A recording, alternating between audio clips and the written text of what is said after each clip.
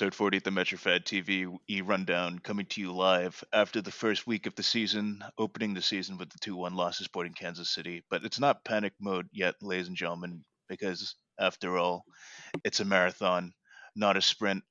We're back, ladies and gentlemen, here to discuss the game and everything that transpired in the Red Bull soccer world and over the last week.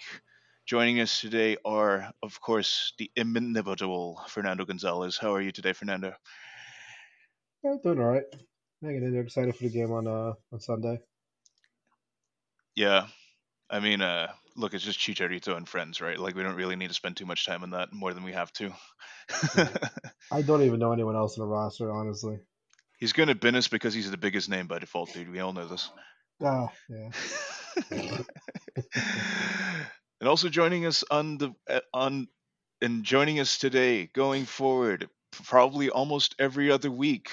My apologies if you don't like him, but it's Juan Escalante joining us as our third unofficial. Actually, it's pretty official at this point, but joining us as a third wheel on the podcast. How are you today? Hey guys, it's an honor and a privilege to be part of the show. I'm glad that all my work the past 2 seasons on MetroFan TV 2 has earned me this promotion to the first team of this podcast. It's not really an honor or a privilege. You don't need to lie to I us. guess sure. I'm just trying to be nice, but like, hey, you free on Fridays? Like, yeah, sure, whatever. I'm not going anywhere. If we want to talk about LA Galaxy, I looked at the roster the other day, and there are a few names to point out that would be of interest. Of course, Sasha Kleshton is on this team. Jonathan Klinsman is also on this team. I don't think he plays, but that is a villain in the back of our minds. If we want to talk about, and then they have this guy Ethan Zubak, who's secretly a MAGA guy. His tweet talking about there being a war on white people has been deleted, but I do remember seeing it. So, well, sounds like a fun team. sounds like a small-time MLS roster, all right. The Adam Sasha Yan must, Memorial Spot, Sasha R.I.P. must love that guy. Jesus, man. yeah, it's it's wild. I only remember that because obviously he tweeted that and then delete. This is 2017 because he was on LA Galaxy 2 at the time, and that season they had gone on an away game to Reno and lost 9-0. I mean, that would be enough to radicalize anyone to become a white supremacist, I guess. And who is this? Ethan Zubak. Oh, Ethan okay, Zubat. Not Zubaz, like the pants. I mean, like, he definitely probably sounds like he screeches a lot in a cave. So In a cave, exactly. fuck Just out shows here. up when you don't want him to. Yeah, exactly. I was told that Joe Biden being elected would have ended MAGA forever, but I guess not, eh? Yes, R.I.P. Oh, boys. R.I.P. isn't Sebastian Lletget suspended for a couple games for? Oh yeah, for homophobic comments. Which I mean, apparently yikes. he said the P word, a 4-letter P word on like a live stream in Spanish. Just watch your language. You're going to be really careful here, though, because all the people who speak Spanish are going to come on here and tell you that it's not homophobic in Spanish to you, Right. Spanish speakers. Right. Right. Man. Can't go off pissing off that demographic. Well, actually, yes, right. we can, because this podcast is all about the business of pissing people off. And in the business of pissing people off, let's talk about our good friends. The season opener against Sporting Kansas City at home. 2-1 loss. I mean, I think on paper, like probably maybe not the greatest result, but when you actually, I think, watch the game, and I think it's sentiment that was more or less shared by the fan base at this point in time, right? That basically this 2-1 loss came about at two individual mistakes that were punished to the max, right?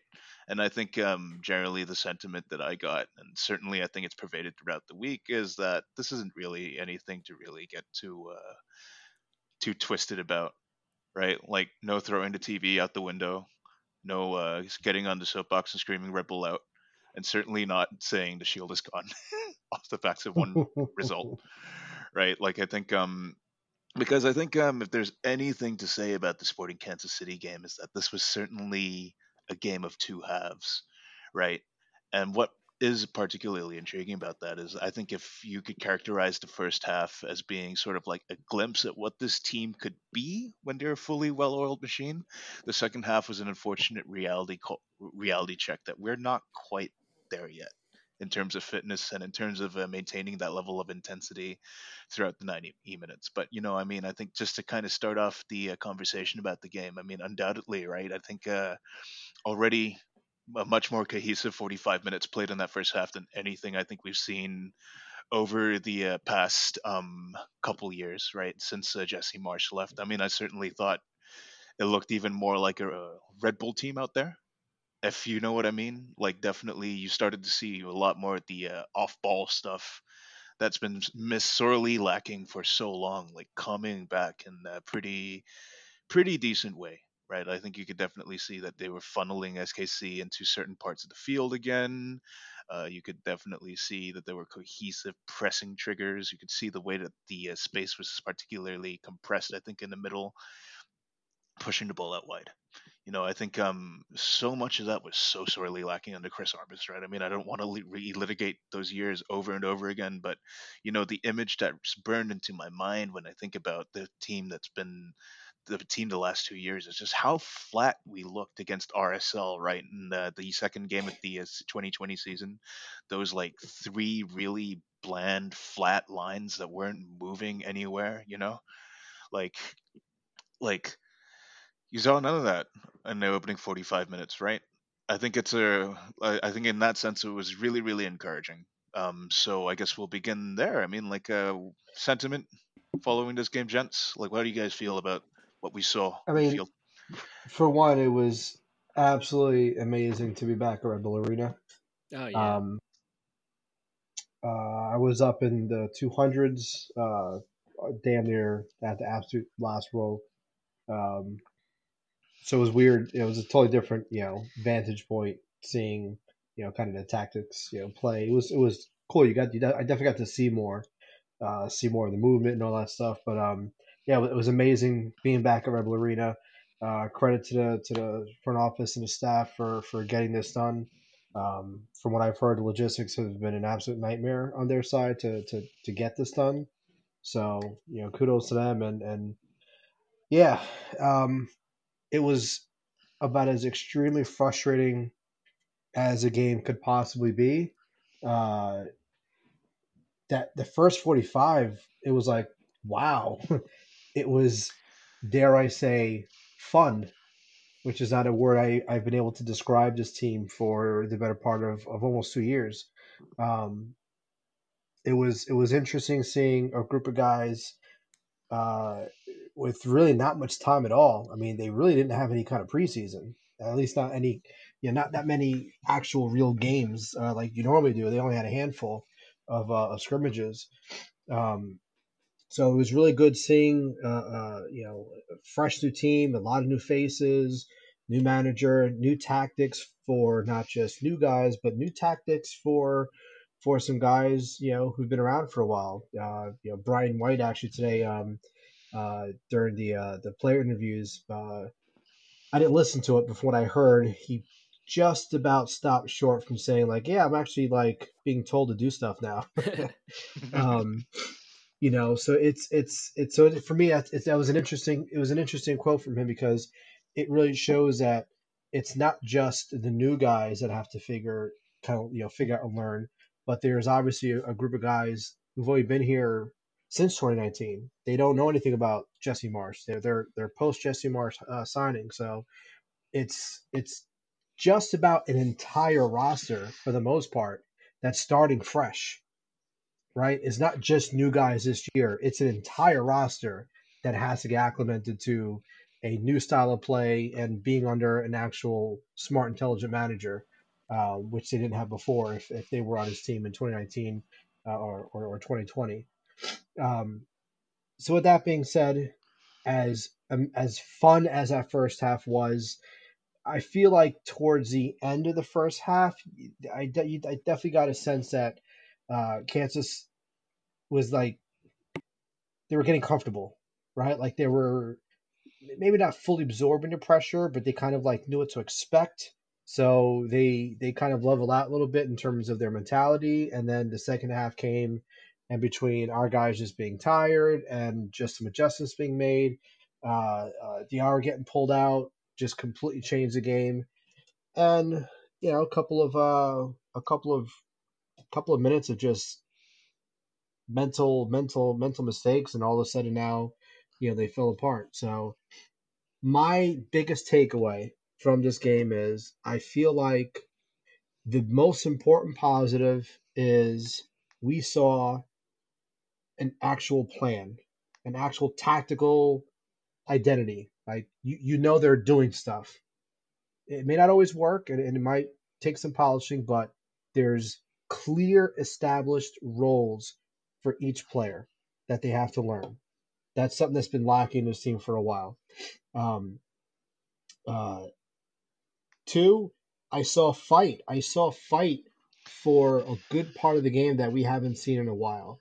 Gutman is a perfect example. That my man was gassed. He was finished, and he was still pressing as hard as he could. He was still going after balls, and he was still pushing forward. Uh, Maybe some of the other guys who maybe weren't as aggressive and all over the place. I didn't see really many people kind of just give up. Maybe uh, kind of just tired and like I just don't have anything left, but it wasn't just giving up. Like like what do we do kind of thing. You know what I mean? So that was good to see.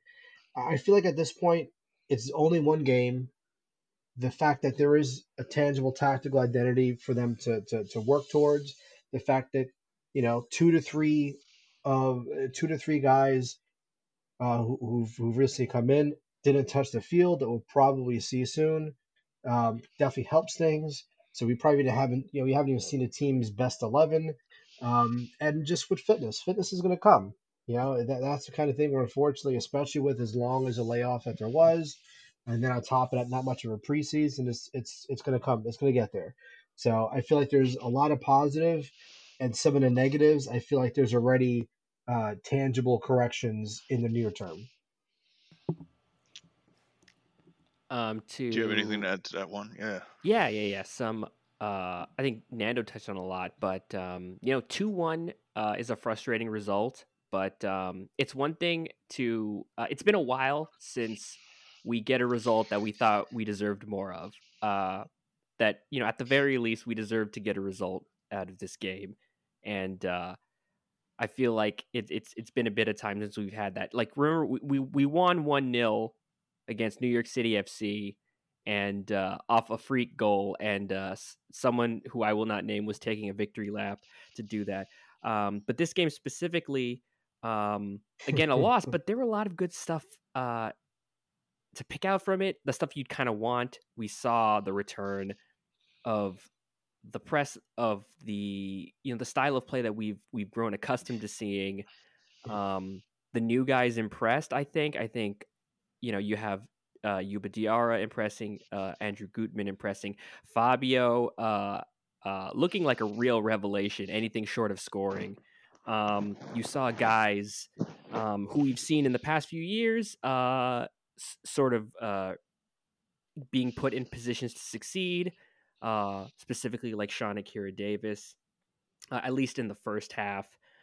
Um, you saw Sean Nealis impressing as a surprise in that center back pairing. Um, but there is and I think generally from the fan base, is that this understanding that, this, uh, we dropped 3 points here, but there's clearly more work to do. There are some other players coming in. And so don't throw out the season after one game. That being said, Gerhard Struber has been New York Red Bulls manager since October of last year, and he has not won a single game. I am burning my season tickets.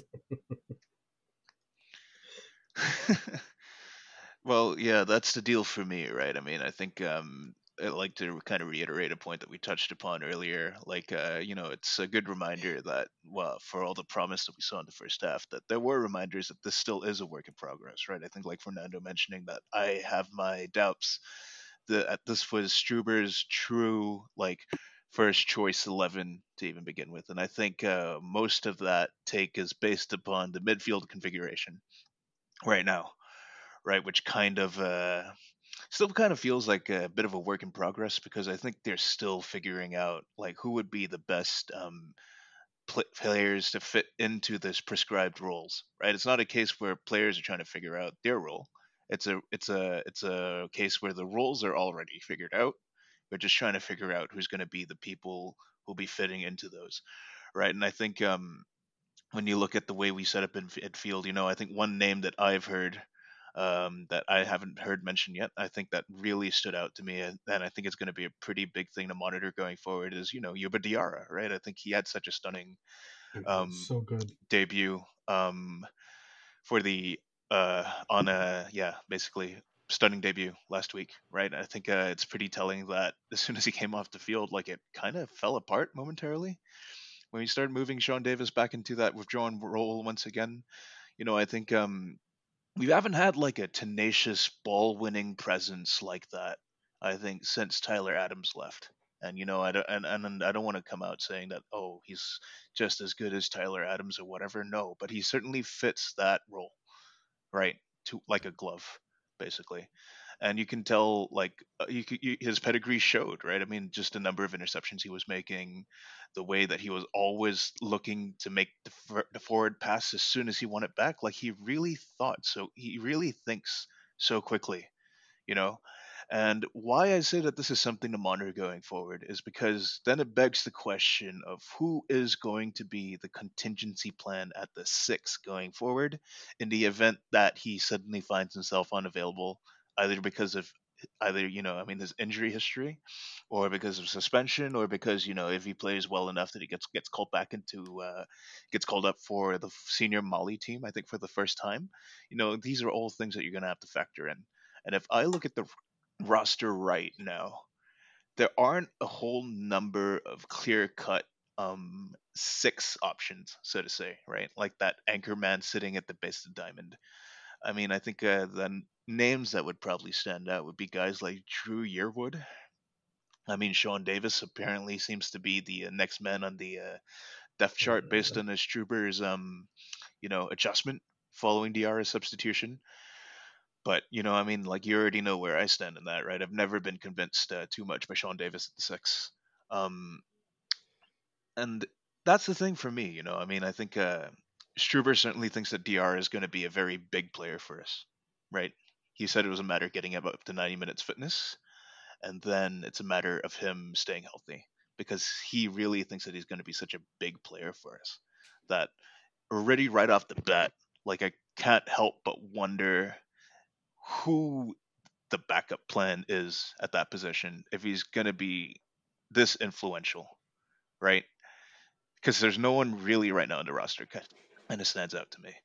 Other standouts, like you mentioned, I mean, I think Fabio like was fantastic, right? And I think we all can see, wow, I mean, like he's the potential to be such a force, and I think the most telling thing about that first half, particularly, is how slow we made some of the holdovers from last year look.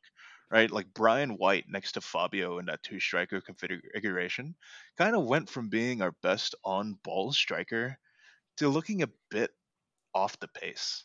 And I think that overturn, right, that sudden creep, I think could be one of the most interesting things to see this season. Um, especially once this team, I think, forms a bit of cohesion and hits their stride. I think a lot of players that have been considered stalwarts or potential pieces from the future suddenly have been made to look kind of obsolete, right? Like guys like Brian White, Danny Royer. Like it's basically going to be a step up season for a lot of these guys because the guys that we've just brought in just look so fucking ferocious. With the Yeah. pace that they play, how quick they are at making the decisions in the ball. You already saw some of those quick combination plays, right? That are Mm-hmm. I mean, they're a definitive feature of Struber's attacking system already starting to come together. I think in that first half, it's really Yeah. quite interesting. I But think the most impressive thing of that first half was it wasn't only the fact that the team actually kept on pressing after 20 minutes, um, and it wasn't just the level of aggression in terms of the press. It was a transition. I'm preaching this for ages now with what I feel was the biggest difference between Armis. It wasn't even the press; it was actually a transition. The whole play fast but slow bullshit. I mean, the that narrow diamond allows them to kind of hunt in a pack, but then transition so quick and so fast with those nice 1-2 touches, 1-2 touch passes and everything. And yeah, it was a lot of fun to see. Um, what worries me a little bit, I think, is I feel like Gutman's second half performance dip wasn't only because he was gassed. I actually think because he was, I don't know if he was asked to cover more ground or if he just felt he had to because he just saw so much, kind of space out there to cover because Davis was there, not covering as much ground that Yara was covering. Maybe that a bit more. So that's something that I'm slightly worried about. Where, like you said, who is at six that's going to be able to kind of take care of things so that way we don't have our fullbacks um, kind of being forced to kind of do more than what he's supposed to, because when you have a team, the width is supposed to come from that, and all of a sudden you have that person kind of pulling in a little bit and kind of having to do more of things that he shouldn't have to. That kind of creates also a small domino effect across everything going forward now, right? So Mhm. that's something that I think kind of worries me just a little bit. And one other interesting thing I thought is Clark has been the guy that we've all kind of assumed to be at the tip of the diamond. But now we have Amaya here, who, at least based on the interview today of Struber, he seems like he might be the guy at the tip of the diamond. So I kind of just imagine both of them starting at the same time. So now the question is, where do each of them fit in a in a starting lineup? He's, Who moves over to more of as a Shedler? Is maybe Amaya ends up being that six replacement? I don't know. It's going to be interesting to see how that kind of plays Yeah, out. certainly think it's worth taking a little bit of a detour to talk about Caden Clark a little bit because I think he showed a side to his game that I was quietly impressed by. Right? I mean, I think he's usually been pinned as being a more attack-minded player, sort of as like a linking presence at the tip of the diamond. But in that shuttler role, I think it was really nice to see the combative side of his game. Right? Come out a little bit more. Like I was pleasantly surprised at how I had his tenacity in the press and his ability to fight for those 50-50 balls to bring it back under possession. And the guy was really active throughout, seeking those 50-50 opportunities, getting stuck in, trying to win the ball back for the opposition, right? And seeing him develop that really nice haranguing part of his game, I think is going to do a lot of good for him um, in terms of his two-way development as a player, for sure. Right? I And think he's maybe, very calm. He's very calm under pressure too. When he won yeah. the ball, and it can't look SKC, they're known for pressing too. Maybe not as crazy as we do, but they're one of the more pressing teams in the league. And when They're he certainly would physical, that's for sure. Yeah, and all of a Mhm. sudden he's under pressure, I was impressed at how well he was able to kind of stay composed and find a quick outlet. yeah. I Yeah, mean, that was that's something to say about Clark is that we haven't actually seen that much of him. Like outside of like the goals that he scores, everyone's assuming that he's like the next coming of Lionel Messi or something, but he hasn't really shown that much aside from that.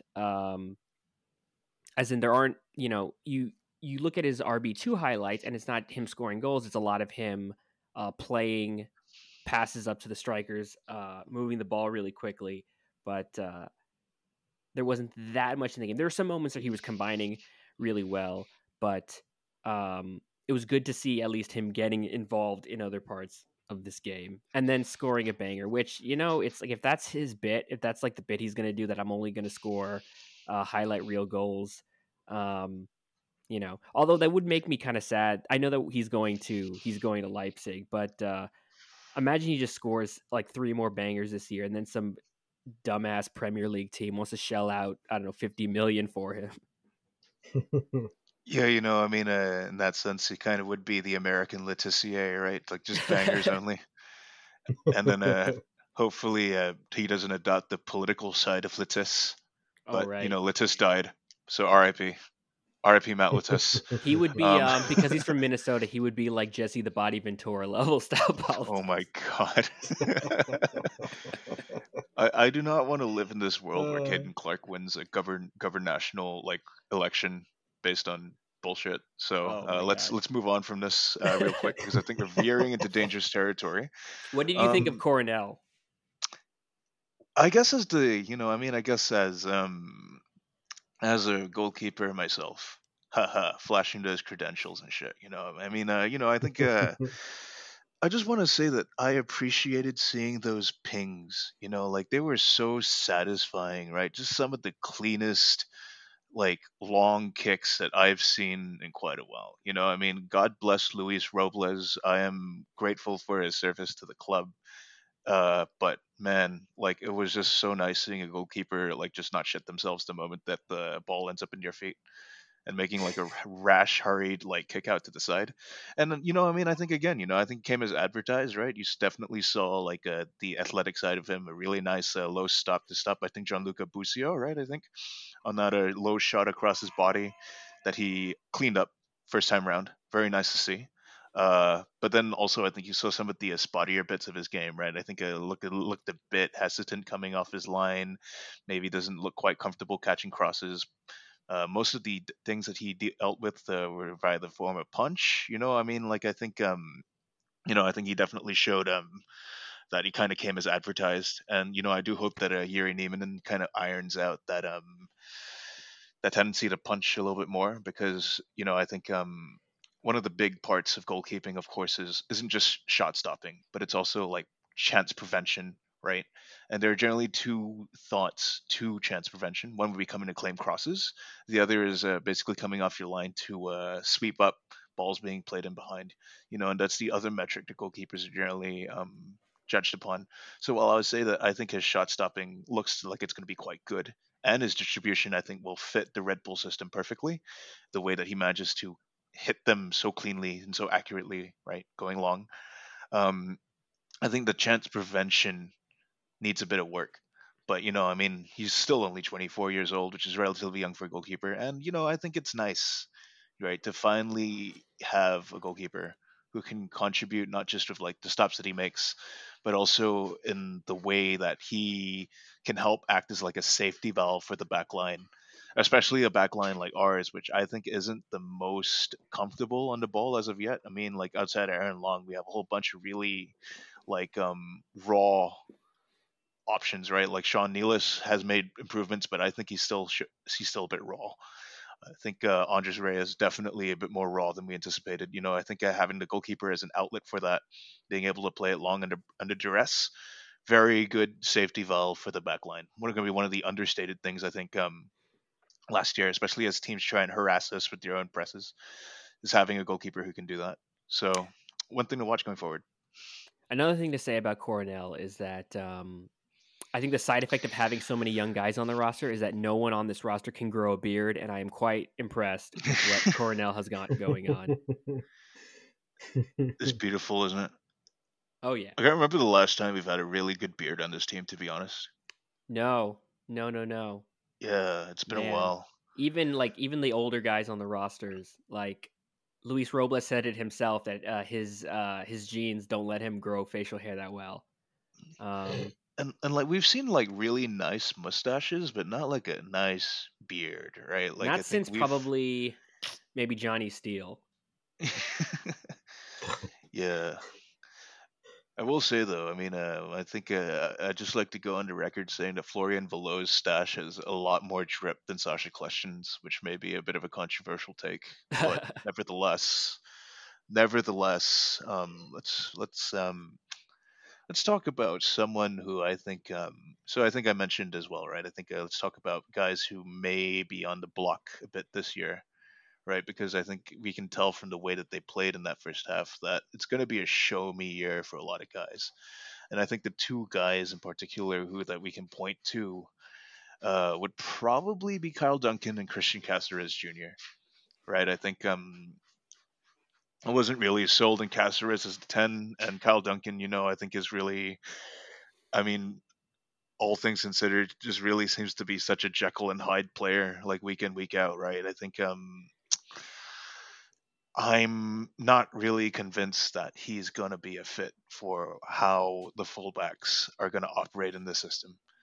I think I said it on Twitter like after the game, but the team was entirely justified in looking for a new striker, looking for a new right back, right? Like someone who's probably going to be offering more of a consistent attacking outlet than Cal Duncan is.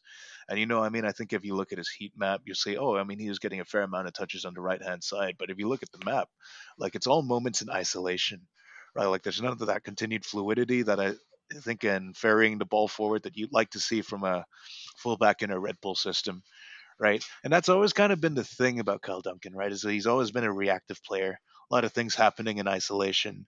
None of that continuous like linking play that I think you'd like to see from the Red Bull fullback.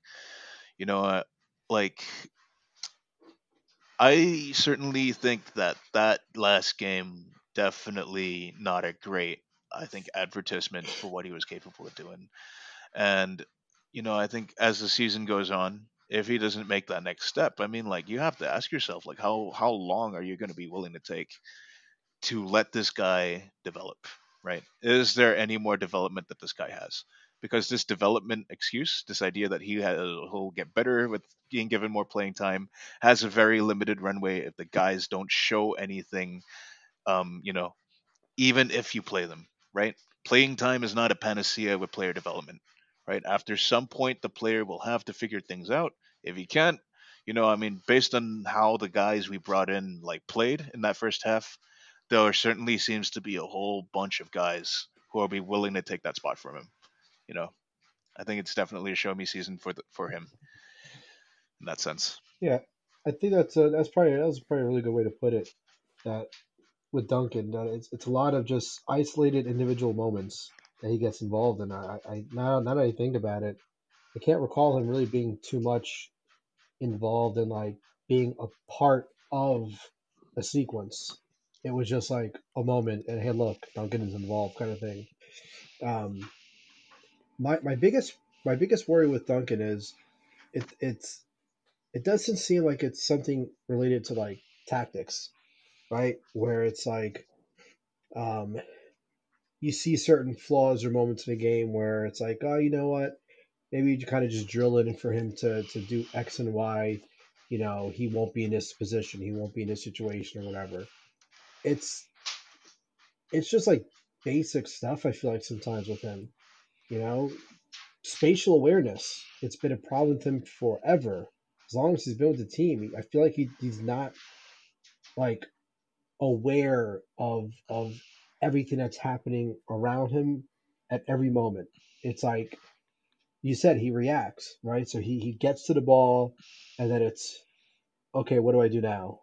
Let's look around and see what my options are, and maybe I'll read a book in between. Maybe I'll play Fortnite, and I'll pull my phone out and play Among Us or something. He doesn't he's not fluid. He doesn't get to the ball and already know what he's doing. And I think that kind of goes along with that mindset that Jess used to always talk about, where they train at, they train to play at 100 miles an hour, so that way they're faster than everybody. They're thinking so much quicker. So that way, by time a situation, a moment happens for an individual player, they all already know what they're doing. And I feel like the perfect example of this is that clip that I've probably posted on Twitter 1,000 times of that game against City, where um, Adams gets the ball and it is instant. I mean, it is scary how exact duplicate movement between Royer and Brad at that time to go immediate into transition. Like that type of quick thinking.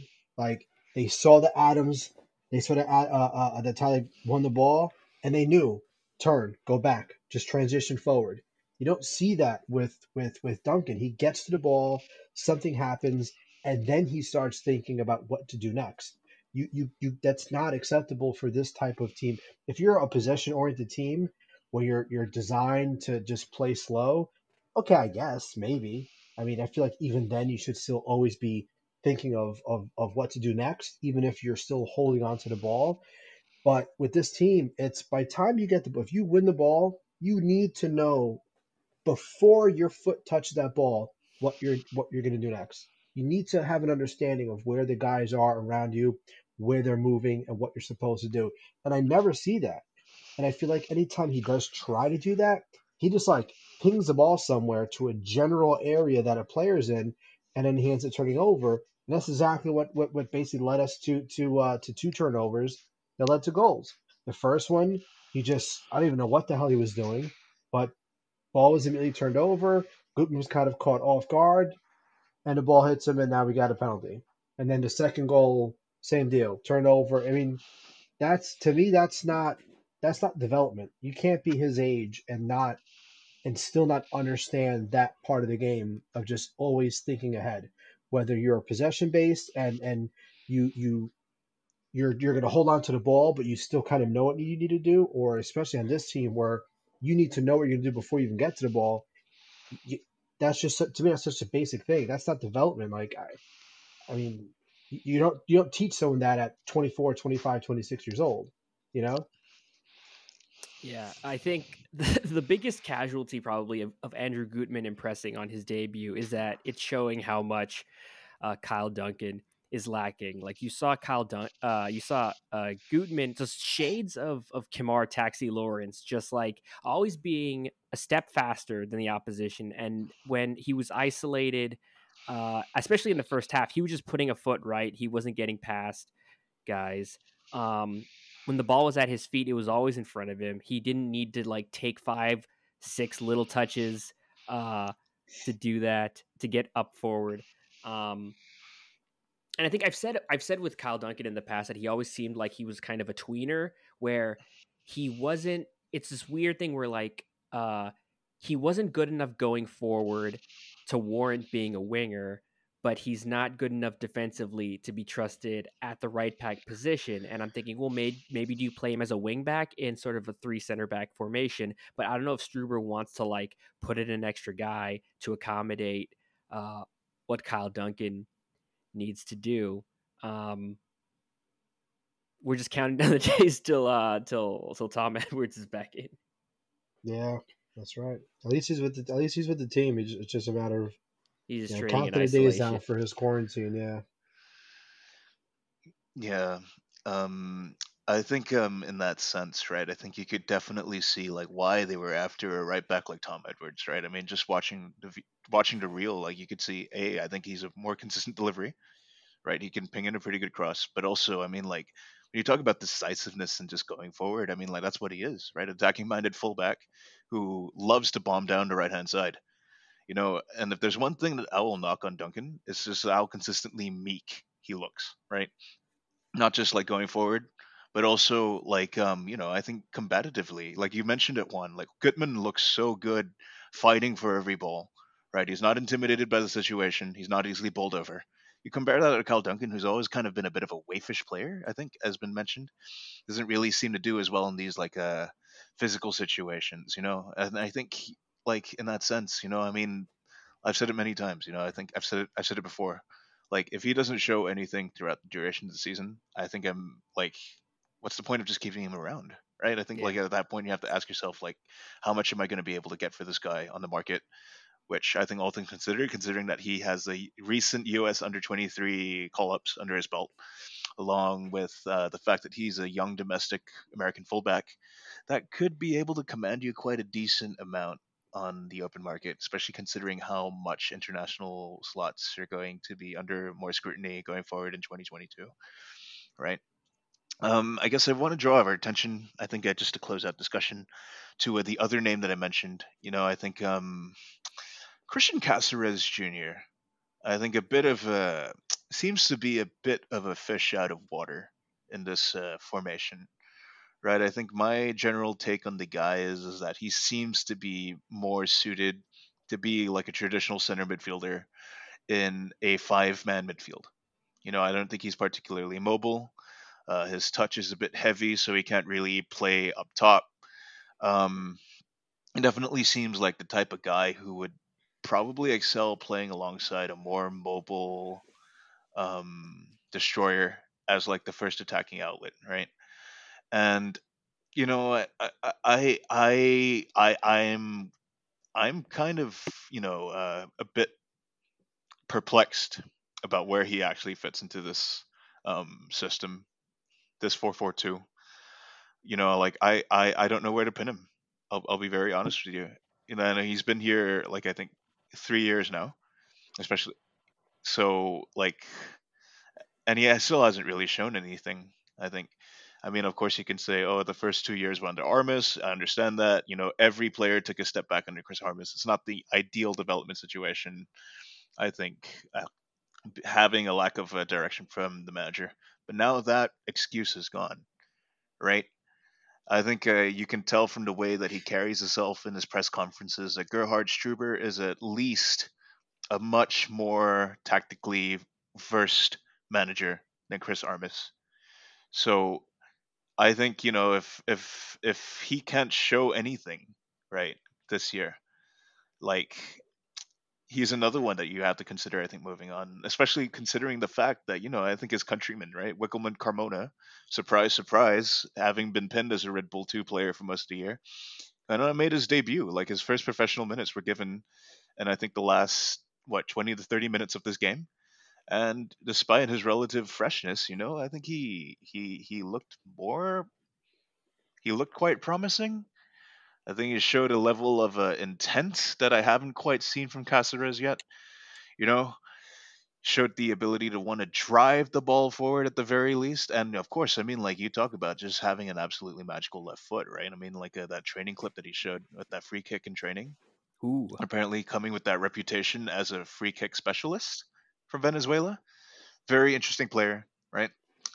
And that really just kind of highlights the level of competition that will be for these spots this year. I mean, I think we can genuinely afford to be a bit more ruthless with some of these players, you know, in that sense. Um, and I guess I guess we do have to make a bit of a detour on the backs of that to talk about Carmona a little bit, right? I mean, I thought that was a pretty intriguing cameo. Obviously, nowhere close to being the finished product, but I think he flashed some pretty interesting things, right? Like I think the intent driving the ball forward was one. The want to always try and progress the ball, right, with his passes. Like I think it shows that he kind of at least already thinks faster than Caceres does, even though the technical ability may not necessarily be there yet. But the mental stuff is. I think it's rare to see that in someone who hasn't had any professional minutes prior to this. But I suppose like that's why he came so highly touted from Venezuela, right? Very going to be quite interesting seeing him progress over the course of the season. Yeah, I'm definitely disappointed to not have seen Castros kind of make that leap. I really, really, really thought that he would have been able to. I mean, I always knew that he didn't really have the physical attributes to cover a ton of ground and all that, but he always it seemed like he had the awareness and the ability to kind of read the game pretty well to kind of um, put himself in spots and kind of be there sooner than he would just by kind of like just understanding what's going to happen next if you know what I mean. Yeah, But I wonder if it's a combination of just not being able to take that to the next level tied with at a certain point when you're physically not able to cover that ground and be certain places, there's only so much you can use that awareness as a crutch, and then they both kind of fall apart, you know. Um, so yeah, I'm definitely a little disappointed that he didn't make that leap.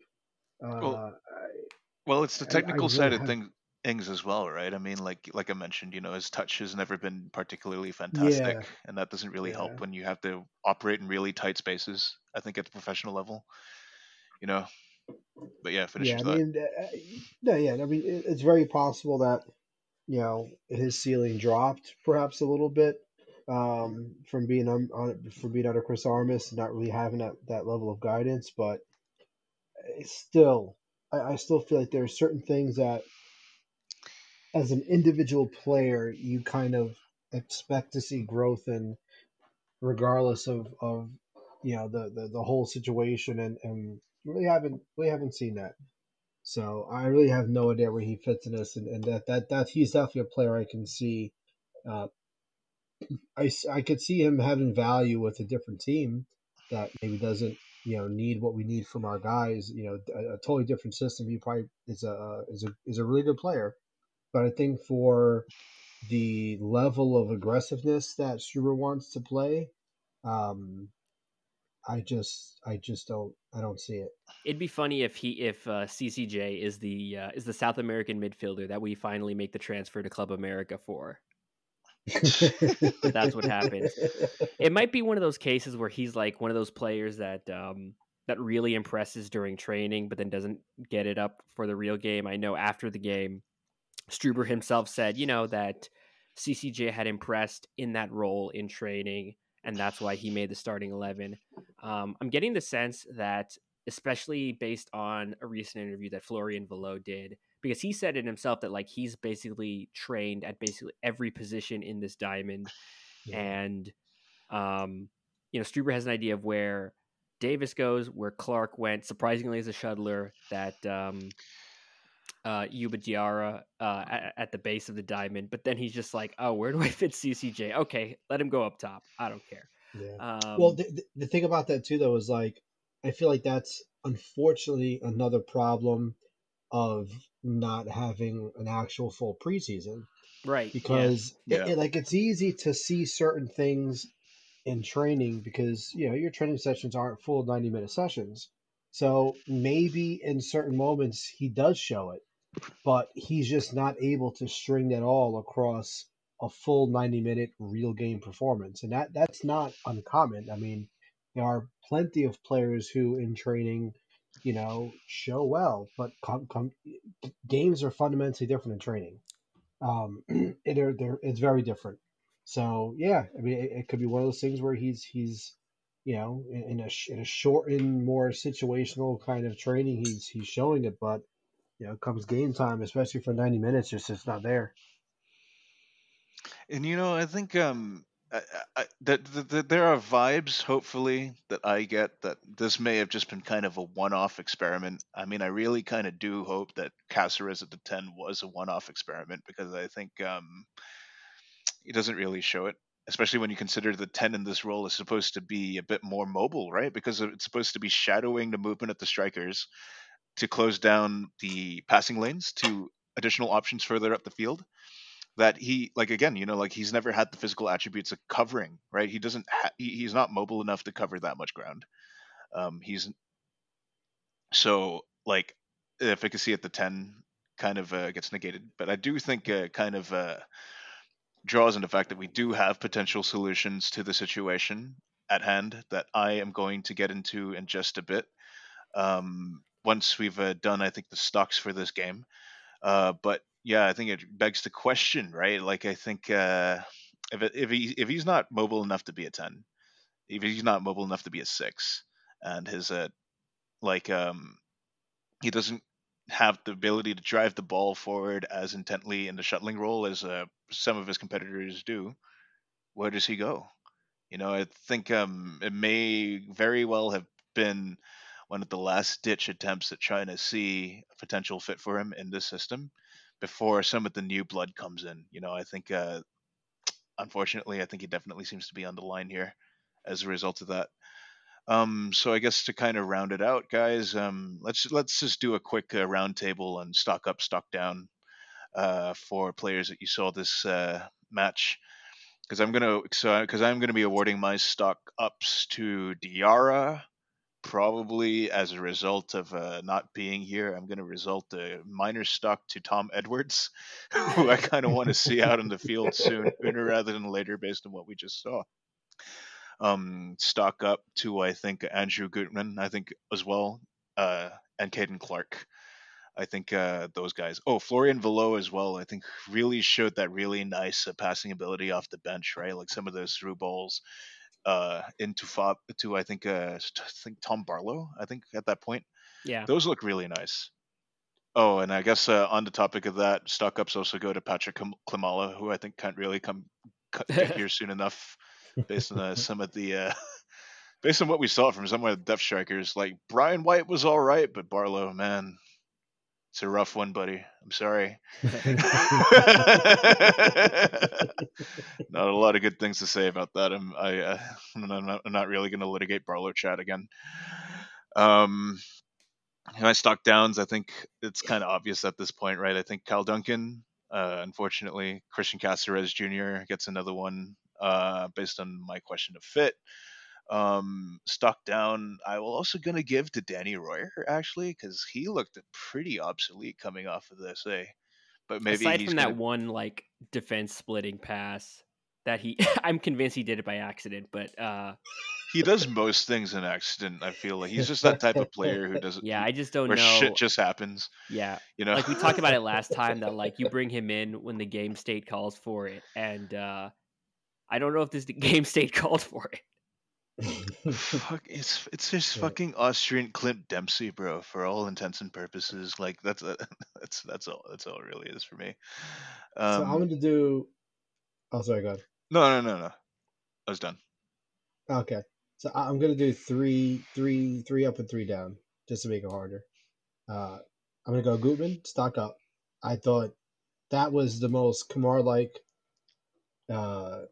performance we've seen from a left back in a while. I feel like this team has really struggled.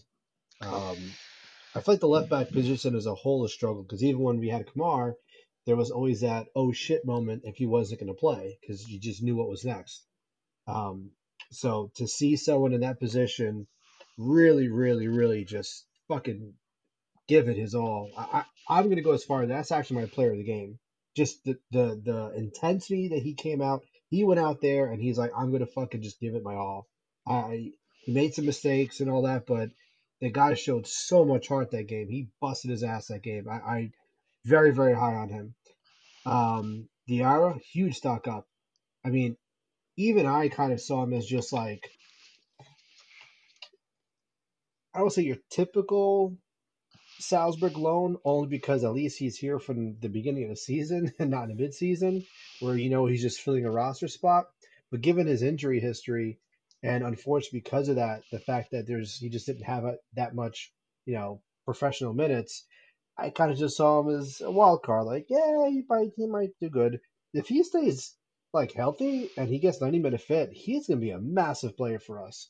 That's Yeah, another person I haven't seen a performance like that since Tyler Adams. And I don't say as you said before. I don't want to compare them, but that is the most Adams like performance I've seen. Um, and I'm going to give a stock up to the third one's tough. I'm tempted to give it to Velo just because he's shown now for the third manager, third different type of playing style, assuming you would call whatever Chris Summers had as a playing style.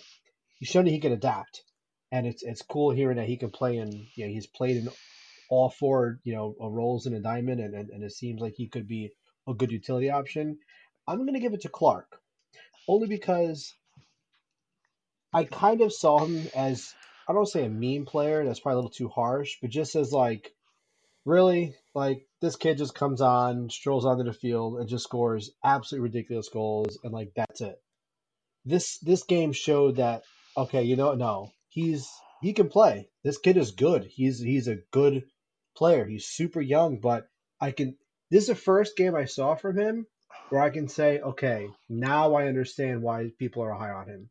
Now I know why Leipzig are already interested in him. Now I can see why there's a bit of hype around him because it wasn't just the fact that he scored yet again another just kind of like seriously kind of fucking goal, but I thought he was good that game. he did the dirty work. Yeah, Yeah, he did a lot of dirty work. He covered ground. He was pressing well. He was very, very, very smart on the ball. Extremely impressed with his composure under pressure, especially at his age. That's usually where a lot of the the younger guys kind of fall apart. I was I was impressed with him. That he showed me that he deserves to be on that field. So that's my third stock up. Stock down. I mean, like we're talking like penny stocks now with Duncan. Like Oh man, I wouldn't go that far. Oh Lord. I'm sure he's a good dude, but like removing all parts of that, just strictly soccer, I can't. He's more I've like seen enough. Bitcoin, if anything, dude. I think he's Bitcoin. Like he's extremely No, volatile, dude. I mean, he- is he Bitcoin because like the weirdest people on earth are interested Yeah. in acquiring Actually, him? yeah, exactly. Like the like pedo bent, basically. yeah, like I don't know, man. I mean, maybe I am being a little too harsh, but I feel like I've seen too much. I've seen too much of like Right. just basic things. You know, I can't get over the fact that he's still just he's not able to adapt to thinking quick, and that's going to be brutal in this type of system. And maybe he just got too comfortable with that with Armis, and he just needs to adjust. Maybe I would love for him to prove me wrong. I would love for every single player that I've ever talked shit on to prove me wrong, because that means we have better players and we have a better chance of winning. But man, that was grim. that was not a good performance at all. And there were other moments too in that second half that we got very lucky, very very lucky. Um, Second stock down is gonna be Caceres. I don't know where he fits on this team. I don't. He's another one where I'm. That's it. I'm selling. I'm selling. I'm done. I'm not riding. I'm not. Fuck to the moon. That's just parked. I'm done. And Barlow. Barlow's like I think he's I would call that penny stocks, dude. yeah. That was not a good performance at all. And it's another thing where like I could give it to White because I feel like he just looked totally out of place. Like, oh shit, like I have to actually do things now, and his comments kind of backed up that that's really what was going on with him on the game. But I feel like he's still solid. I feel like he still gets himself into places to make things happen sometimes. He's at least scored goals. I mean, they're not super impressive, but there's something about him that I'm Barlow was just man, that was not a that wasn't fun watching him on the field. And let's go to Juan.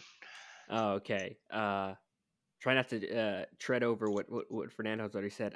Stock ups. I think the new guys all impressed. I don't think. I mean, you're starting from zero, so it's really hard to not impress Bar of like scoring 3 own goals in this game.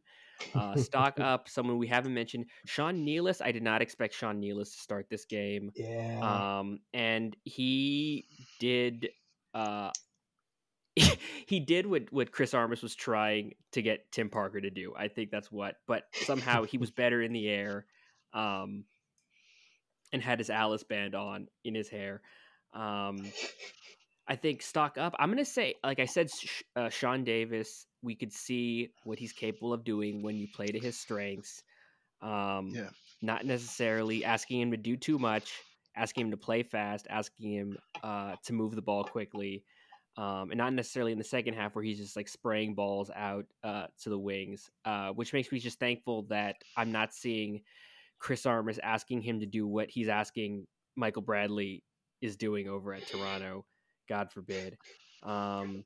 Stocks down. We've talked about Duncan. We've talked about CCJ. White, I think Brian White is just I think he's a weapon you bring off the bench. I don't think he's a player you start in this particular role. I think the Brian White we saw is the Brian White we're going to get, and I don't think he's going to magically turn into.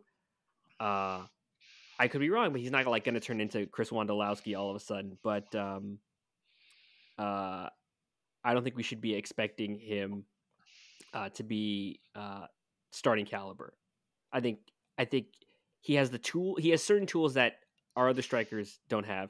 And then I guess my final stock down would be Daniel Shallowy because I just hate his stupid face. I hate seeing him score goals. Fuck him and whatever like fascist football school that Peter Vermees called up to get him from in Hungary. I just hate. I hate thinking about him. Get him out of here. I take it that you won't be eating any beef goulash anytime soon. I won't be reading Sebastian Gorka's Twitter posts. Oh, it's okay. I don't either. It's fine. Not even ironically. I don't even read them in my Bond villain voice. Yeah, that's just brain poisoning, bro. Congratulations to Peter Vermees. I am Another Major League Soccer game. I've told you I'm solidly like good vibes only 2021. So yeah, I'm trying not to poison my brain in that sense. Okay. I have to say the biggest, I think the biggest shock, and I probably should have given Royer actually the third stock down. I think of all the players, the one I'm the most convinced about in either direction is Daniel Royer is not a player for this team anymore. 100%. Yeah. I can see I can see I can put together some reasons, even if they might seem a little outrageous, for why White is a solid backup. I could put together reasons even for Barlow. He can't score, but he's not going to drop a lot of goals, but It's his he's speed more physical. than anything with Barlow. Yeah. Yeah, Yeah. he Royer can doesn't he have can at any of least that. Yeah. yeah. I feel like Barlow can cause just enough trouble where if he's next to the right person, things can happen. Um, Realistically, if either once Fabio and Klimala are both available, if White or Barlow is starting, something happened. So once those guys are starting, White and Barlow are just afterthoughts. I almost don't even care. Yeah. Royer was fucking just absolutely atrocious. The biggest complaints I've had about him, even under Chris Armas, were just exacerbated with Struber when it comes time to actual to to do things, not in slow motion. The amount of times he just not slowed the game down, but literally stopped it was infuriating. I cannot believe how many times he got the ball and it's like, okay, we're gonna have a picnic right here on the field. All of us. We're gonna eat hot dogs and burgers and strawberries. It was insane. It was fucking insane. I could not believe it. And the very first ball that went to him, I'm like, please don't fucking do it. Please don't do it. At least pretend like you think forward. No, the fucking guy got the ball and just like stood like fucking he's a captain of a fucking ship, just hand on his forehead, just looking across, like what do I do now? Like just the worst. That was I don't want to see him on the field again. If I see him on, I'm gonna be fucking livid. There's 5 subs for this whole season. He should be the 6th. Maybe he's a concussion sub. I'll accept that. Oh man. Besides that, no, absolutely the fuck not. No, And at least with an Armis, I was okay with it because nothing mattered anyway. But at least you had a good chance of just a fun, pure shithouse goal. I don't want that. We're beyond that. I don't want shithouse goals anymore. Maybe if we're up 5-0, fuck it, shithouse a goal for number 6 or 7. But for an actual real player to do meaningful things, absolutely not. well, I mean, I'm Yeah. never going to knock a shithouse goal because a goal is a goal. But I think my knock for him is exactly like you said, right? He doesn't really move the ball quickly enough to, I think, be an asset in the system. And I think with all the extra touches that he likes to take, you have to ask yourself at some point if there's going to be players who play faster, who make better decisions, and drive at the goal more directly. It's always kind of been a knock at him, right? He can't really dribble, he can't really pass. He's only really good off the ball, right? Gets himself in a good positions to at least have a go. But I think now that we're playing as direct as we are, with guys who are expected to get on the ball a lot more and be a lot more mobile, you have to wonder if he's really going to be a fit in that sense, especially with all the quick vertical combinations that Struber likes to have, right? For a guy who can't really play with the ball at his feet. You wanted to say something, Juan? Yeah, and I think I'm trying to take a step back and not sort of like uh evaluate all the guys on our roster based on this particular game, because I think this game, it wasn't special, but I think the idea is that we were chasing the game, we gave up the lead, and so we're thinking of who can we bring in to sort of make those changes. And I think if you want to look at big picture stuff of what the plan is for this roster, really is, if we scored 2 goals in the first half, right? If we score early, like how key is it for this team that we need to come out of the gate swinging and score, get that early goal, the the mantra get one, get four. Because otherwise, when we have the situation where it's 0-0 at halftime, and then we get one, or we fall behind in the second half, then suddenly we just need, like, who are guys we bring in to make those changes? Who do we bring in to get on the end of chances? And I think the point of having these new guys is that we don't put ourselves in that position to begin with, right? That we're already 2 Yeah. 0 up come halftime, and that we don't have to worry about, maybe 3-0 we bring Royer in, 3-0 we bring in Brian White, Tom Barlow. Maybe they get garbage time goals. But I think what Struber wants is that we're scoring by committee in the first half, so as we're not in these weird positions, which I think could be an Achilles heel for this team. But I think I believe, like, more often than not, if we can come out of the gates and score early 5 out of 6 times, and then that sixth time we fall behind and lose 2-1, I would be fine with that. Yeah.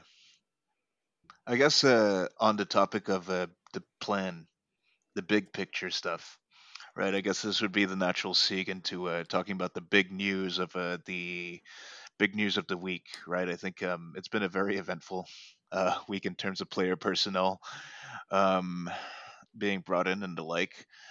Um, I mean, let's see. Let's begin. I think at the top of the week, Tom Edwards announced that he's in training, so he may be available for selection sooner rather than later. I'm not necessarily sure if it's going to be for the road trip to LA, but we have announced the last two, I think, outstanding transfer first team transfers. Right, that have been in the works for a couple weeks now. So Franuel is here, ladies and gentlemen. Yes, Frankie Amaya joining the Red Bulls from FC Cincinnati, following a pretty big million TAM dollar trade.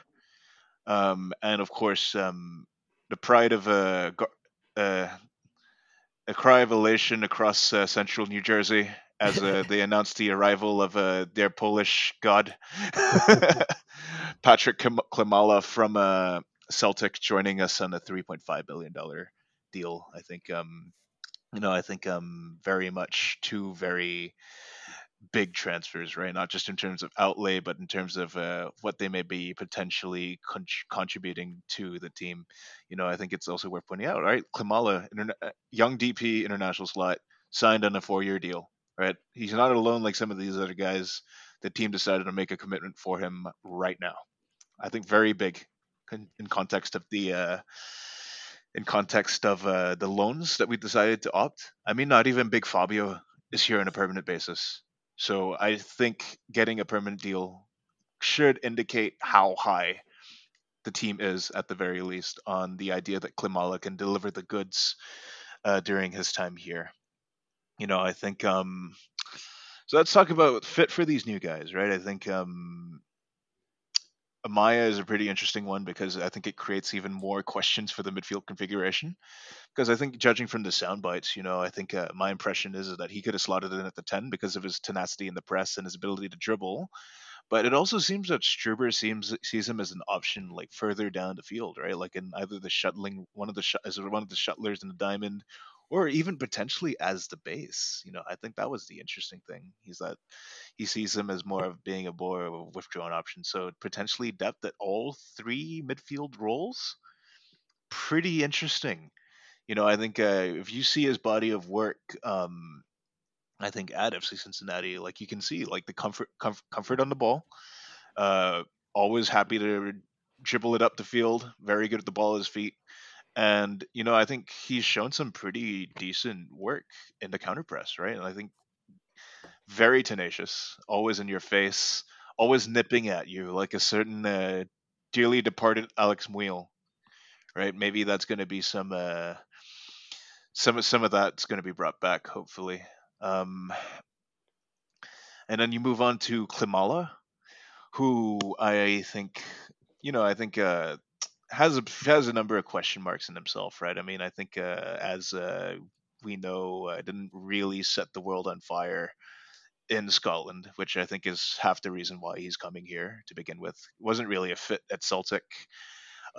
Struggled as a lone striker against a bunkering team, which I think could be a small red flag potentially, considering how much our teams tend to struggle against bunkering teams. But I mean, again, like he's not going to be asked to operate as a lone striker in this system. And on top of that, like it kind of sounds like it's going to be suited to his strengths, right? One of the things that you hear a lot from the Celtic side is how A, he hasn't gotten a fair shot at minutes.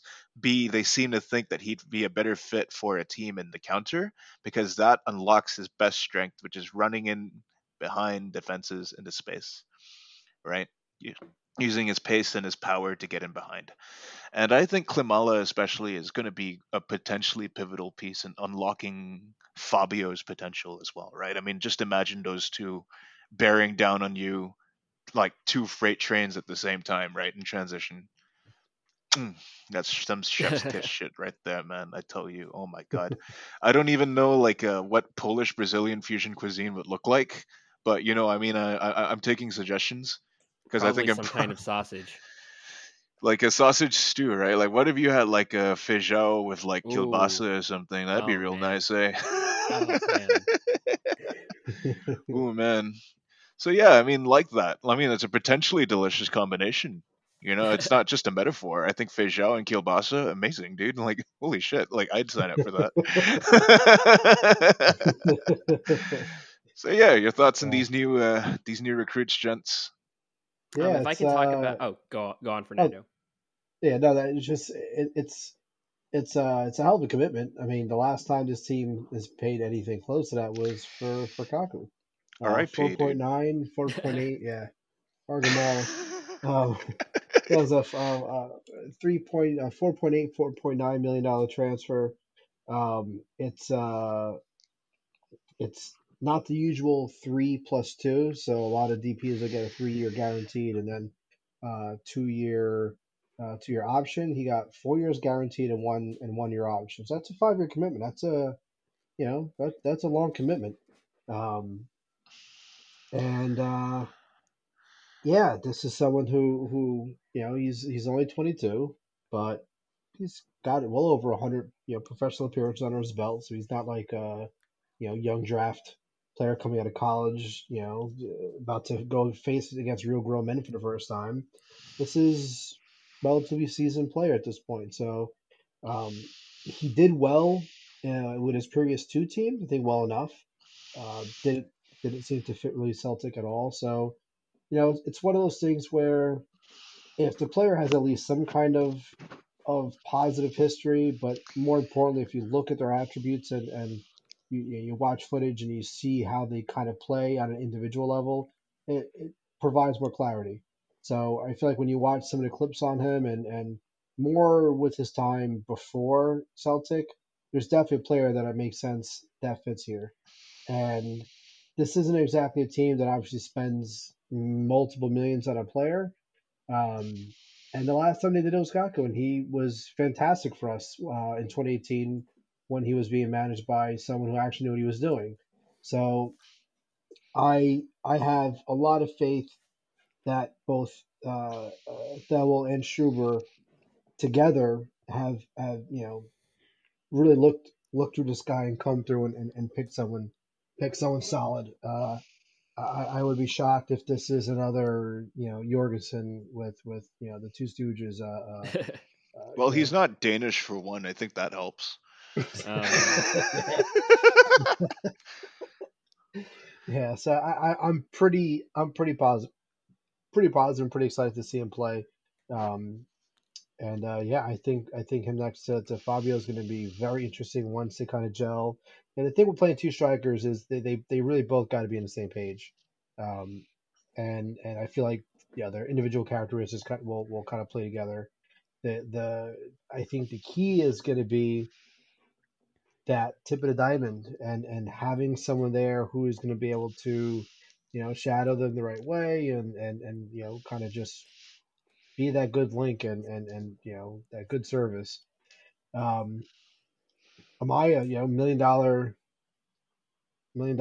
MLS funny money. That's a significant investment. That's a lot of money for such a young kid, and especially for a kid that seems to be, I won't say a project, but someone that Schubert himself said is definitely someone that's going to be on a bit of a learning curve for the role that he wants him to use him in, but he has a lot of confidence that he can develop into that, and not take too long.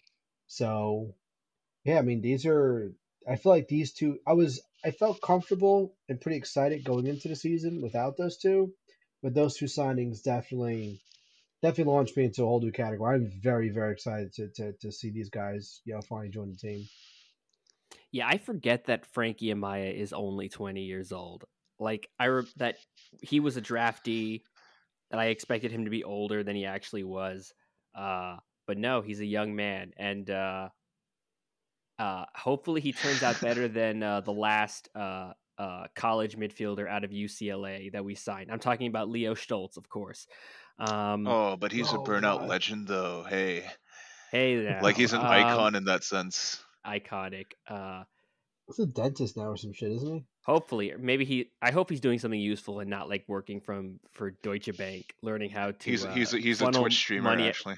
Oh yeah, hopefully something some still better than working for some accounts intern at Deutsche Bank.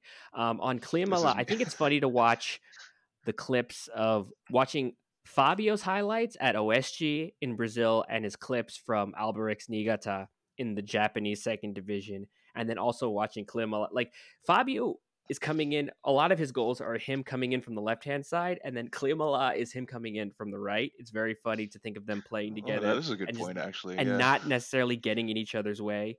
Um, Based on like I was watching, he doesn't like Kliamala doesn't actually have that many goals. Not that he's not prolific as a striker, but it just happens that you can find all of his goals online.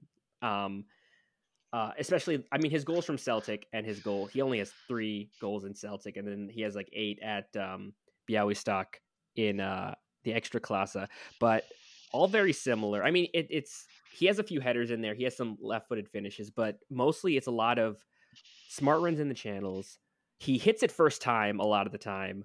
And something that stood out for me, one thing that I loved is that he really likes to just rip it high to the near post. And I know Lens as a goalkeeper, that is a nightmare for you, but that's a very useful goal to score. And I think if 2 goals stood out to me, the first goal he scored for Celtic was in a friendly against Nice, and that was one where we almost saw it happen with Fabio, right? Where Fabio was hassling the goalkeeper, and then the goalkeeper copped up the ball. In this case, Kliamala actually caught the ball, hassling the goalkeeper, and shot into an empty net. And then the second goal is the one we've all seen. It's the one against St. Johnston, where the center back goes in, almost committing manslaughter, which would only be a yellow in Oh, I Scotland, I would love that clip. imagine. It's so good. Shakes it off, and then again rips it high to the near post. Near post finish, beats the goalkeeper. And let me say, because I actually looked into that goal was scored in the 93rd minute. Oh, nice. He came in as a Yeah. sub not know that. in like I think the 50th minute, I think. And then that's what I want. I just want guys to kill people in the 93rd minute. I need to What a. Oh, sorry. No, no. Finish your thought. No, that was it. Yeah, no, I mean, I was just gonna say what I love about that clip is that it's reminiscent of good old times, right? The center back tries to kill you, break your leg, you just shrug him off and just bury it top corner. Like There it is. he would have earned so many points if he went over and did the Van Nistelrooy like Andorra celebration right after that. Like just put his nuts in his face for like trying to break him. Like that would be so fucking good. And in that sense, I mean, I think it's clear, right? It builds on a trend of what we've seen of player recruitment in the striker department, especially, right? We talk about guys who have a lot of raw power and a lot of raw pace. I mean, maybe he's not as explosive as Fabio is, but certainly is a very powerful striker, right? And the way he just manages to shrug off like basically a 2-footed challenge. Like just gets up and buries at top corner. I mean, like that's nutty, right? And it builds on a trend that we've observed at various Red Bull Global clubs, right? These are generally the types of strikers that they look for, right? I mean, Salzburg with Patson Daka. Of course, I think the big name that people will bandy about is that fucking gross guy Holland. But Ugh. that's another pretty like good comparison to talk about. Like this is what Red Bull's looking for in strikers, basically, right? Like those raw, powerful guys who run the channels extremely well in transition and just bury it, right? Just bury it every single time. Like, I think if he can contribute that, we have grounds to be excited, And again, like I'm not saying that Patrick Klimala is going to be the next Erling Braut Haaland. You'd probably have to think that I'd be insane for saying that, but I think the direct play style is pivotal here, right? Because we talk about speed and transition.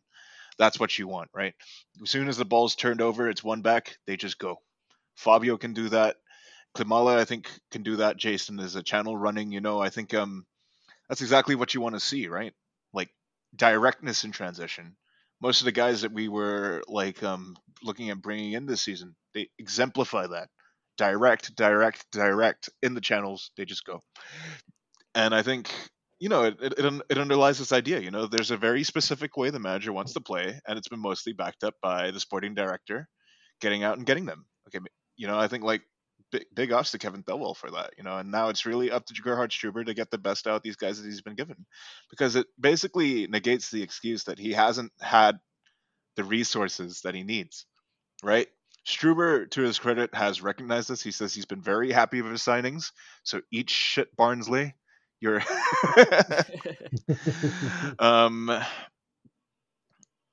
and and like it's like we said, like I think it was touched upon in Once a Metro earlier last week, but this has the potential to be like probably the best squad in terms of talent that he's worked with. So it really I think excuses.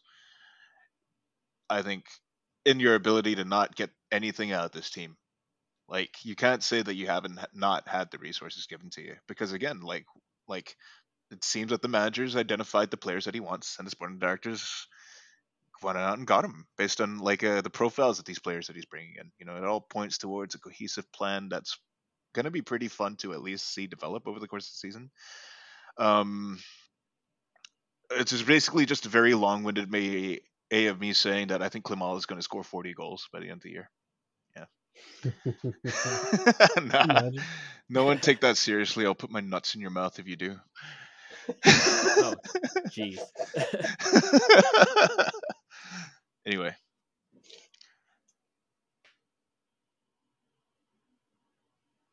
Damn, I really killed the conversation with that one, huh? Oh, it's I don't know if you were going to follow up on the threat, but if I followed up with any of the threats I've made on this podcast, we'd probably be on an FBI list by now. Oh, yeah. And in fact, I think we probably are, to be honest, in our defense. Well, yeah. Well, that's one listener. That's nice to have. I guess one thing I saw the picture of his Klimala's agent put it on Instagram, and I noticed that Klimala had a full head of hair, and I'm curious if he will shave it off to go back to how he wore it at Białystok and at Celtic. I think that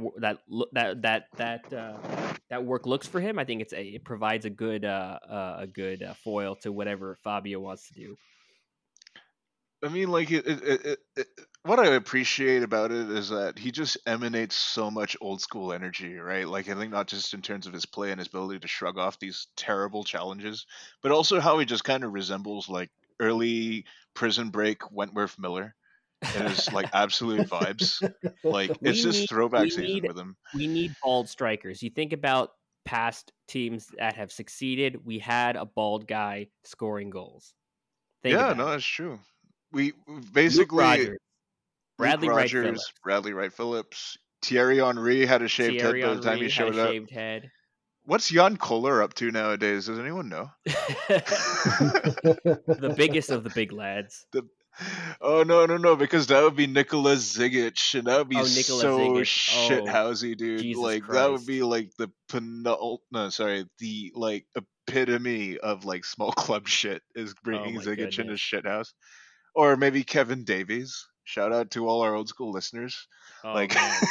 Everyone who remembers watching Premier League in like 2007. those were the best vibes, dude. Like fuck what everyone thinks about this Bundesliga shite. Bundesliga and these nuts, bro. Like I mean like yeah, so I guess I will just draw it back, I think again, I think just to maybe put a bow on new player discussion, I think it poses a question for the midfield. I think in the case of Frankie Amaya, especially, I think we have a litany of options there, and I seriously have no idea, like, what the best midfield configuration is going to be. Because we have to factor in the fact that now apparently Drew Yearwood is healthy and available for selection. On Oh top yeah. of that, like I think it was touched upon like earlier after the game against SKC, right? There was a small question from mostly Bull NY asking, like who's the odd man out in this midfield configuration now, especially factoring in that you have Amaya. And I mean, I think you look at the talent in hand. I think I would probably say that it's Christian Cáceres Jr. Sorry, pal, but um, then there's also this idea, I mean, like, do you move Davis up? Can you move Davis up? How do you fit Drew Yearwood in? How do you fit Florian Velo in? Right, he looks so good off the bench. Like, I wasn't even privy to say that he's not going to not have a role this year. Like, we have so many looks, you guys. Like, how do you think this midfield's going to look like when all is said and done? Anyone want to try and take a stab at that? Uh I'm thinking that Struber is like thinking of we're playing a bunch of games and he'll give the midfield different looks just to rotate guys so guys aren't being run into the ground. Um, maybe knock on wood that that Caden that at the same time that Aaron Long is being stolen from us by uh, uh, U.S. Soccer, maybe Caden Clark goes with him, and that we have new looks in this midfield. Uh, but it should be interesting. I don't know if Struber has an idea of. I didn't see what he would do, like what kind of rotation he would have done at Barnsley. But I guess uh, that's my imagination. If he wants to cycle guys in and out, so he's not running dudes into the ground. Yeah, I honestly have no idea. I'm hesitant to even give a guess just because I want to see more. I want to see more guys in the system first before I really can even think about what kind of, what's the lineup going to settle in at. Does Drew Yearwood fit at all in this? Can he do what Struber is gonna ask for? Can Amaya actually play in a more advanced attacking role, even if it might be a little uncomfortable for him? Yeah, I feel like there's so many questions, and that's kind of what makes this season a bit exciting. Is there's a lot of questions. Hopefully, they get answered sooner than later, but there's definitely some interesting questions, and yeah, it's gonna be interesting to see how this shakes up. I honestly have no idea. I think it's nice, at least from that standpoint, that the main question we're asking ourselves week in, week out, right, isn't what the fuck are they doing, like it was like in the last couple of years. But now it's a question of I know what you're doing, so how does this all fit? Who fits where? What what what's going to become of it? I think like at all points again, like it's very nice to see that there is strong evidence of a plan being put into place, and naturally, as a result of that, I think the questions that evolve from that are measured against a very consistent benchmark, you know? So I think the very sense that the discourse changing in the way that it has over the course of one offseason, I think it's sort of like a it's sort of like a what you call it, self evidencing. I think I would say in the way that I think the perception of this team has shifted at the very least. I think people are willing to give this some goodwill. Let's see how it's going to shake out. And more importantly, there's going to be some very good competition for slots this year. I mean, I love how competitive this team looks on paper internally, right? With guys fighting for these spots. I man, like it really sucks that we didn't get like an extended preseason so that we can Right. draw more definitive conclusions. But I think these early season games are basically preseason anyway, right? You talk about how they are probably going to take about still getting up to 90-minute fitness, and of course, to that on top of that, like I'm fairly certain that some of these guys, like Amaya and Klimala especially, are still at least a couple of weeks away from potentially contributing, especially in Klimala's case, because I think he's still pending his visa. Amaya may make a cameo this weekend on the road against Chicharito and friends, but it'd be fun. Like I guess it's kind of a cop out for anyone who was hoping that we'd be able to take a stab at this, but yeah, I'm with you guys. Like, hard to really say anything right now, Yeah. and I It'd be hate funny if saying this, but it'd be no. funny if Amaya just hasn't been with FCC this entire time, and he's just been at home in California, and he just shows up on the front door on Sunday, like, all right, guys, ready to go. Oh, and then they asked Oh him no, where he he's been was. with It the was like first team. Never mind. No, I saw they, him in training. Never mind. This joke doesn't work. I'm sorry. it was like, friend Noel, where have you been? And be like, oh, I was at Starbucks. It was like for the last 2 or 3 weeks. And he was like, yeah, like pure Tim Parker and Tijuana Starbucks Tim vibes. Parker vibes. That's Yeah, we're great. talking about the midfield. I'm just hoping that Struber isn't like we played with the diamond originally, but now we shall try another geometric shape. We will try transitioning from the diamond into an isosceles trapezoid, and he just recreates the 4-2-2-2 again, and we're like, oh god, here we go again. I will now reveal the figurative ace up my sleeve. None of them will be expecting this. It will catch them like a left hook from the great Muhammad Ali against George Foreman. We will rope a dope no longer. It is when I was deep in thought listening to the operatic works of Wagner the other night that I think we shall be like the Valkyries. We shall be like the Valkyries, triumphing to victory. I will be very worried about Germanic people making reference to Valkyries in any shape or form, by the way. Yeah. Especially, Or unless he's like, I don't know what's the worst thing. He's like, yes, like the Valkyries, like from your Marvel movies. Oh no! Just as long as the name Lenny Riefenstahl doesn't make an appearance at any point, like I think I'd be okay with that. No! Oh boy! Yeah. Anyway, we're diverging too far into. Yeah, this we is don't the have forbidden Arpan zone. making weird propaganda films. This is the forbidden zone, and we're veering too closely to it. So I guess we'll round off the episode with a quick question from our friend Eric Friedlander. Are you guys doing a Twitter space before and after the game? And I can tell you right now that I won't be there because it's a 5:30 kickoff on Monday morning. So it's going to be very hard for me to basically watch that and then put in a shift at work. Like, I'm sorry, I'm a salary man now.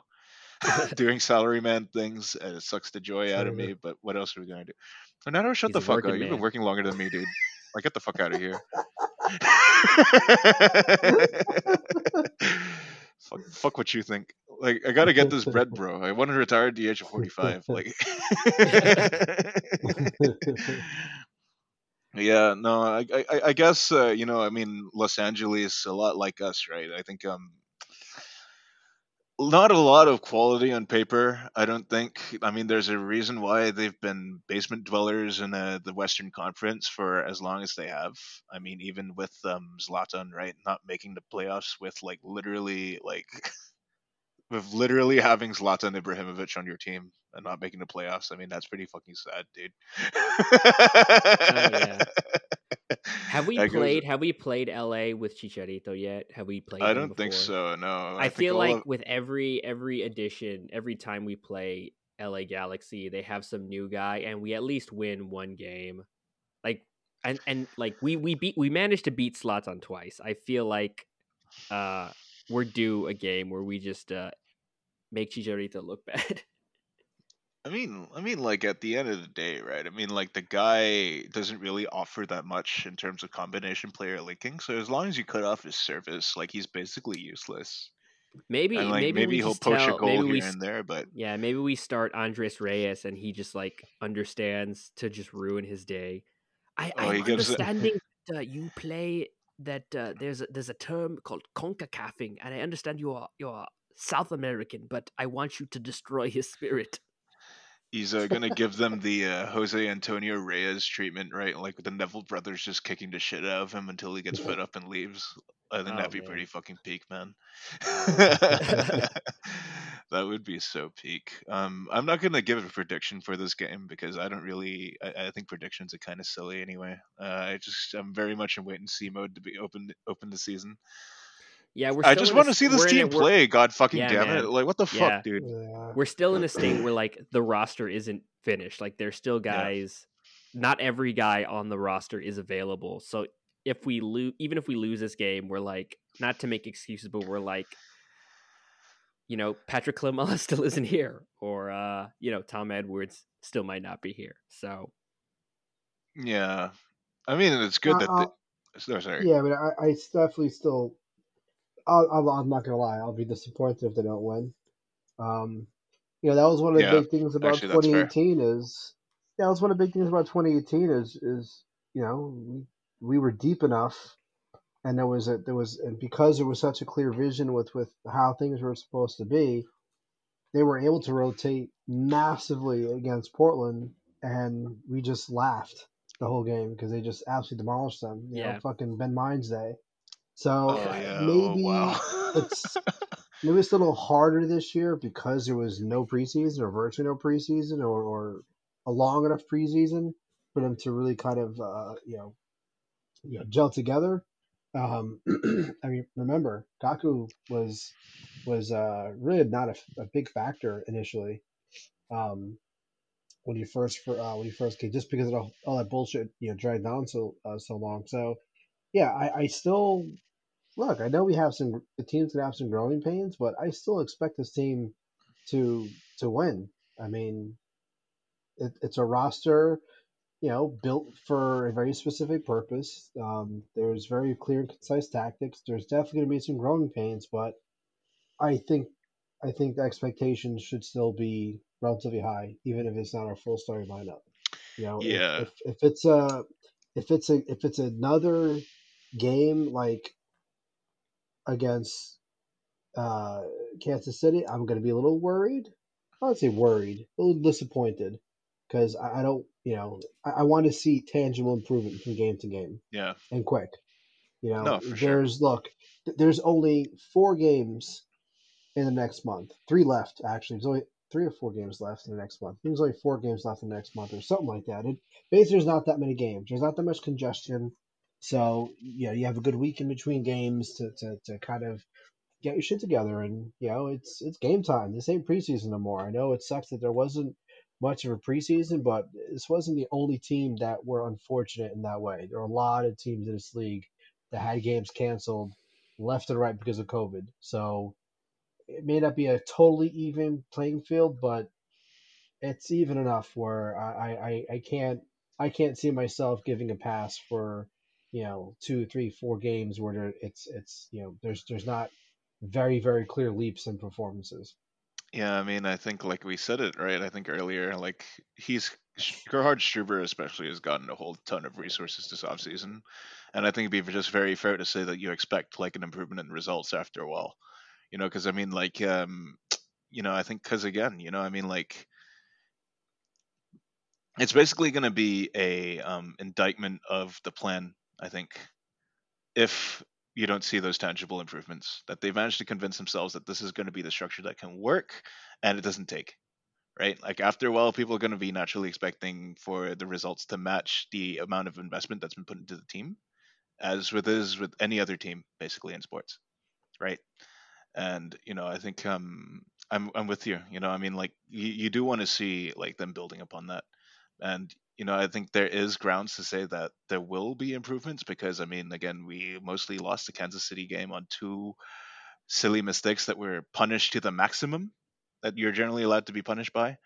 Um, that that I mean, I think there probably is grounds to be optimistic that we will be able to resemble the team that we saw in the first half closely by the time we get up to full fitness, more so than the team you saw in the second. But like again, like it's like basically it's not going to be super deep this take, but yeah, like you said, we're going to have to see results eventually. And I hope that we build upon that in the second week against Los Angeles on the road. Does anyone have any closing thoughts before we round out the episode today? I think we're going to score an EDS goal. I think we're not going to have to rely on Caden Clark scoring another highlight reel goal. I think we're going to actually do something this time. That would be really nice to see. Yeah. Yeah, I do think that we are going to see a noticeable bump in performance. I think for me, hearing Struber pretty much immediately recognize what the issues were that game, as opposed to just rambling and flailing arms for 30 minutes in a press conference, gives me a lot of hope that he's seeing things the way he should be. He's analyzing the game as a proper manager should. I mean, these are basic things that a good manager should be able to do. So the fact that again there's a week in between games, and like I said, he was very very clear in what he felt went wrong in that game. A week is a good amount of time for professional, high level professional players to figure shit out and start making some corrections. So I do. Are we gonna win? Can we win 4-0? Who fucking knows? But I definitely, at the very least, want to see a very clear jump in performance, and I think we do get it. I think our players are smart enough, talented enough, and our manager is smart and talented enough to make some real changes and adjustments from the week to week, especially with a team that's again it's gonna have these growing pains, but we got to make sure we're actually seeing improvement from week to week. But I do think we have finally the capability of seeing that kind of progress. It's not going to be a whole year long dragged out bullshit. I think Sunday we're going to see a marked difference in performance. Yeah, so let's see what transpires Sunday evening / Monday morning my time. I will probably be watching in tape delay. I mean, 5:30 kickoffs on Monday, man. Like, that's kind of a no-go, man. I'm so sorry, but I guess, but Fernando and Juan will be there, probably like tweeting along as you usually do, with as the action, and I'll probably wake up to see the result at full time, and hopefully not scream "what the fuck" while I'm taking a shit first thing in the morning. Um, so yeah, I mean, that being said, ladies and gents, I mean, I think it would probably be good to say, right? I mean, like, Mr. Struber, we have the players now. Please just make us like not shit and full of Yanks, please. I'm begging you. I'm on my knees. I'm crying. Maybe my wife and kids will come back to me if we lift the Force Supporters Shield and win MLS Cup this year. But I just really want to see this team play, man. Like, it goes without saying. So I guess on that note, Juan, Fernando, thanks again for your time this morning / evening. My pleasure. Yeah. Yeah, I'm excited, man. I am too.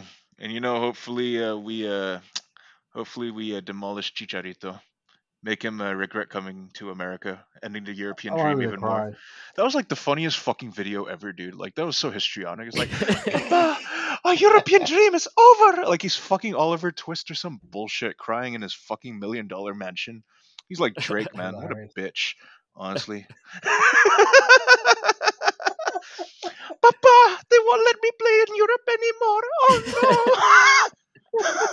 Fuck him, man. Seriously, Yeah. fucking Oh man. lamest shit I've ever seen in my life. I hope they press him to the point where he just like subs himself off. He just goes full Paulo de Canio. He's like, no, I don't play anymore.